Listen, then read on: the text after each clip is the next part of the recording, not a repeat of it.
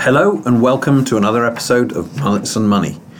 Many of you may not yet know, but the great Jan Thompson has moved on to fresh pastures and so is no longer going to be co-hosting this podcast. I have with me today as a guest host, Alessio. Hi guys. And the subject of our discussion today is going to be general macroeconomics. So we have our guru with us. Hello everyone. And she's going to take us through some of the recent developments in macro, both globally and around our region. So there's been quite a lot of data recently that we wanted to go through, but before we get to the data, I think the obvious thing to ask is what's your take on the recent Fed rate decision? Yeah, thank you, Jonathan. I have to say, I read it rather neutral to mildly dovish. Dovish in the sense that the Fed has acknowledged that inflation has surprised them on the downside. Perhaps not dovish enough, but it was going to be practically impossible for them to signal a rate cut immediately. In any case, inflation is going to slow further. In our view, will hit a bottom in July. And although it will pick up thereafter, it will remain actually very muted and not much above 2%, except for a few months. So the case for a rate cut is very much alive and well. What do we think about the fact that the tweeter-in-chief has a tendency to have a slightly different view on Fed decisions than what most professional economists would? Do you think there's risks there to the independence of the Federal Reserve? Well, I am maybe an unorthodox economist. I think central bank is operationally independent. If the leader wants to make this independence particularly strong, it has all of the tools to do that. Mm-hmm. So no matter how many tweets the big man will make, he can continue to go against the wind without any problems. Said that, I actually agree with the president because the Fed has overdone it. And if they didn't, they wouldn't have U-turned so much in the last few months. And if they want to keep the economy steady at around 3%, which in their view is close to potential, then they would need to cut 50 basis points. There is also the kind of reverse issue that if they're seen to be under pressure, they might actually be more hard line. Yes, but history shows that usually happens only for a limited period of time. So you may turn hawkish for a few months, maybe even 6 months, but if ultimately the data confirms that it would make sense to have a dovish bias, then eventually all central banks cave to reality. Yes. To some extent, my perception is that central banks tend to move a bit like elephants. So when they start becoming a bit more hawkish, then it takes a bit of time for them to be dovish again. They rarely change, do a U-turn and change completely their view. Do you agree with this? I think it depends on the style. Clearly, a big central bank tends to be slower than the smaller ones. But if you have followed the Polish central bank rhetoric, you would find that they move really suddenly in all sorts of directions. So it depends on size. Mm-hmm. So we've been relatively optimistic recently. Could you remind us of our overall macroeconomic view? Sure, let's definitely recap. So in the last 2 months, the data showed that the household sector had turned more optimistic, less concerned about future unemployment and future inflation, so that is definitely positive. And on top of that, of course, we have hit a critical mass of de facto monetary stimulus to reignite an extension of the current business cycle, which we think it could easily be 3 years, maybe even more. So generally, we are now in a favorable phase for the economy and financial markets.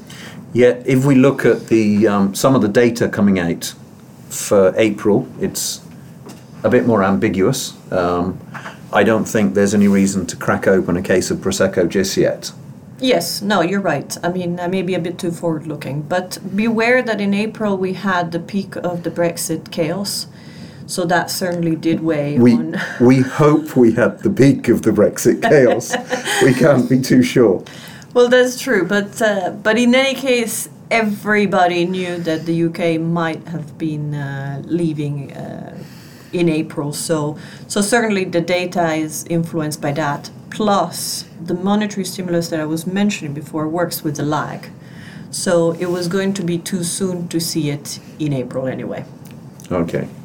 So, regarding remaining on the Eurozone, do you think the TLTRO announcement already had some impact on sentiment, or when will this impact begin? Can I just butt in there a second? For the uninformed among us like me, what does TLTRO mean? So TLTRO means targeted long-term refinancing operations, and it's the new monetary stimulus that the ECB is currently planning. It will start in the second part of the year. As a magnitude, it's much smaller than QE, but it still has a significant size. Thank you.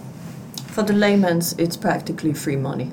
I'm always in favour of free money. Does it come to me? No. Well, it depends how much leverage you want. But so the impact on the economy, no, it's not there. It's certainly already on the bonds, because otherwise why would Italian BTPs be trading that low? But you should see the impact on consumer sentiment and business sentiment certainly by summertime. So it'll be a happy summer. That will be the time we'll pop open the Prosecco. Absolutely. When we're sitting on a nice warm beach somewhere. Well, I won't be because I might not be allowed into Europe at that point, but yeah, that shouldn't bother you two. I'm reading some of the economic news recently. I feel I'm in a parallel universe. We have Greece doing very well and decoupling from the Eurozone in a positive way, while the great Teutonic engine of manufacturing is struggling. Yes. Actually, can I disclose that there was censorship in my title on Greece because I was going to call it the strong man of the Eurozone. Well, this is good news. It's showing that indeed the structural changes in Greece are working, and so the economy is steadily decoupling. And the data in the last 4 to 5 months has broadly signaled growth steadily around 2%. With, more importantly, the unemployment rate coming down, and we think it will come down by another 2 percentage points every year in 2019 and 2020. It is a complete outlier in the Eurozone and frankly in the EU as well on this front.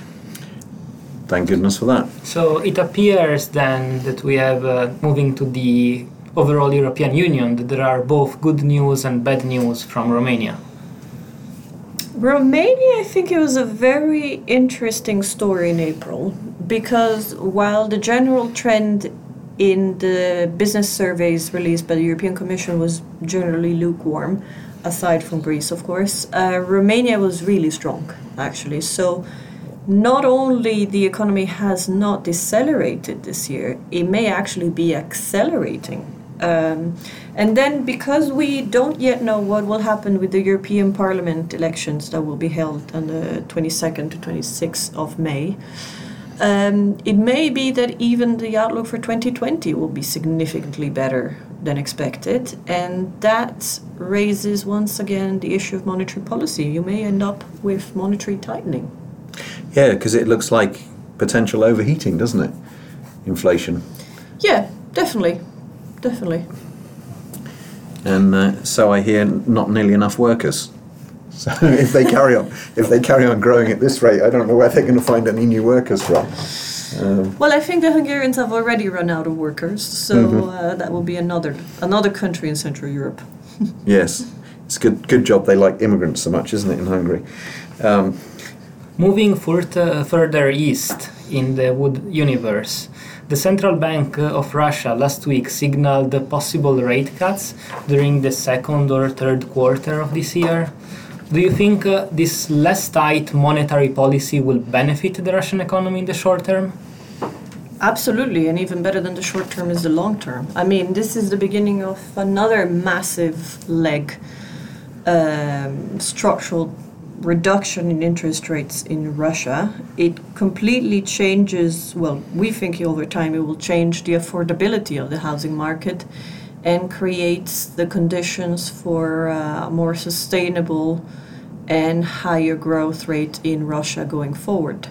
And not only that, you should be aware that the big news, in my view, is not only that the central bank has finally come around to the idea of cutting, but also we have more evidence to suggest that the balance sheet consolidation that we saw in Russia that was underpinning lower inflation may be finally coming to an end. So our forecasts, which at the moment signal 2% GDP growth this year and next year, in my view, may even be a low estimate. And it seems that growth in Russia doesn't only depend on commodities anymore.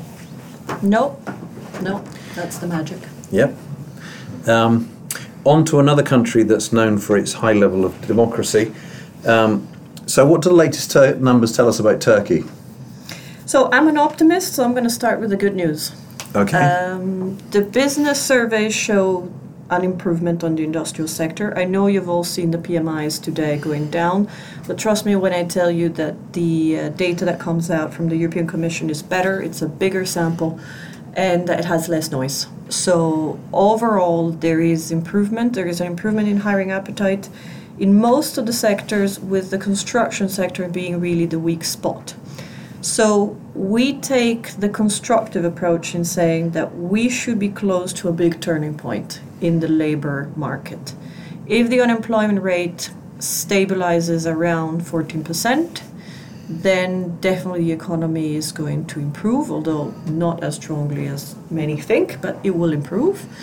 If instead, out of its own internal reason or external reason of a combination of both, the labor market does not stabilize, then I think you should begin to consider a double dip scenario for 2019 and 2020.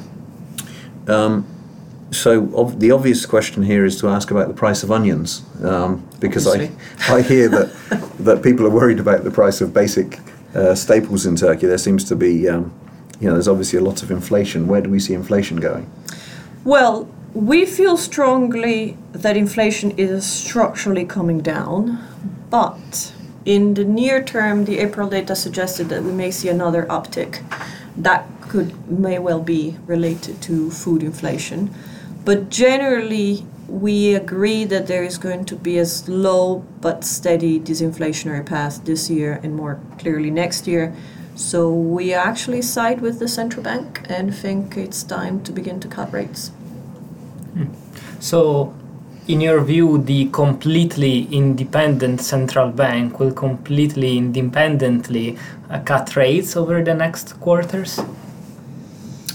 Again, I think central banks are operationally independent, and at the end of the day, they have a mandate which is most importantly about financial stability than the strict inflation target, which, by the way, I don't think anybody really believes the target in Turkey. It's a symbolic goal. Yeah.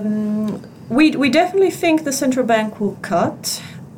So far, they have proved relatively prudent. So although we expect 300 basis points cumulative in the remainder of the year in line with consensus, it may end up being a smaller size. But generally, we think, first of all, raising rates at this juncture will completely backfire.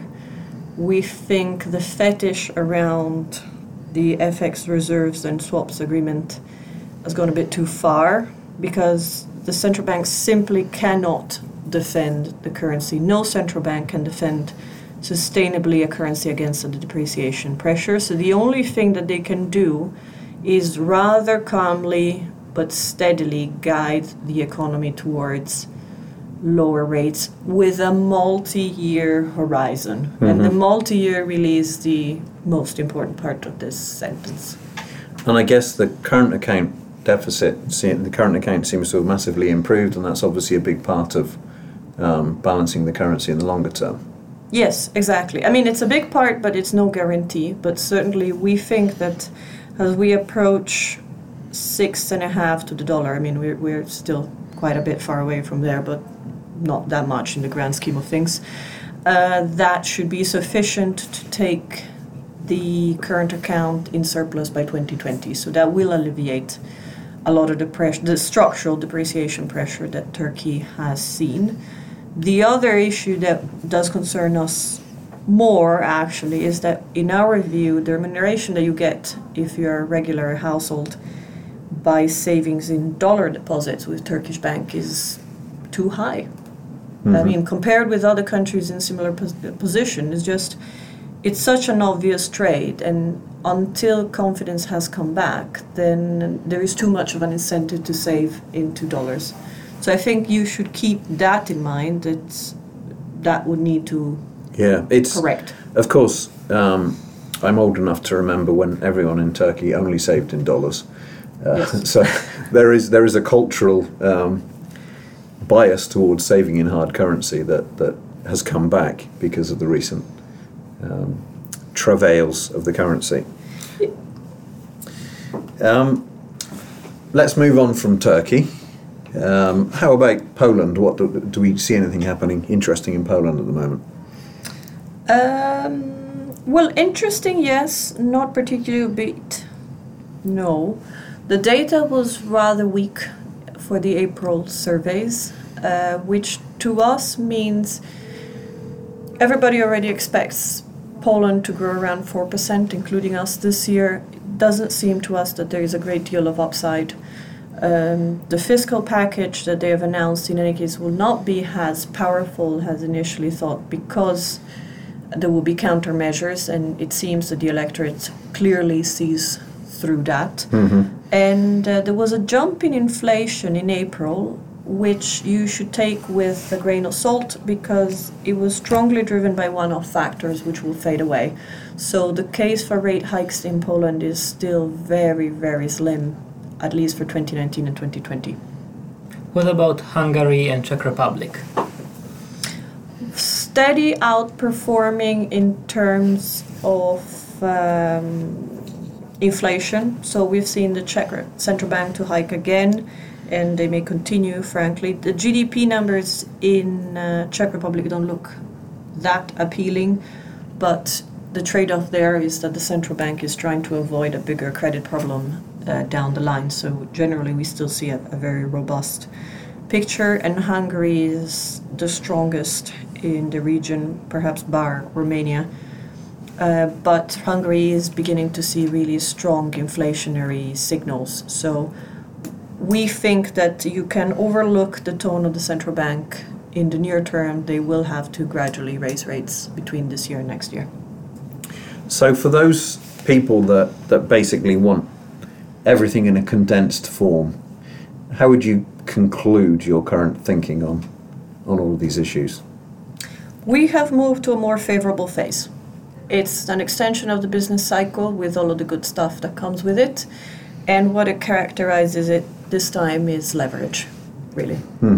So we are going to build bigger imbalances, more indebted businesses and more indebted households. And if you want to have a preview of where it really is going to get alarming, please have a look at our latest EMEA strategy piece, where we handily have a table for you that will look at the next 5 years.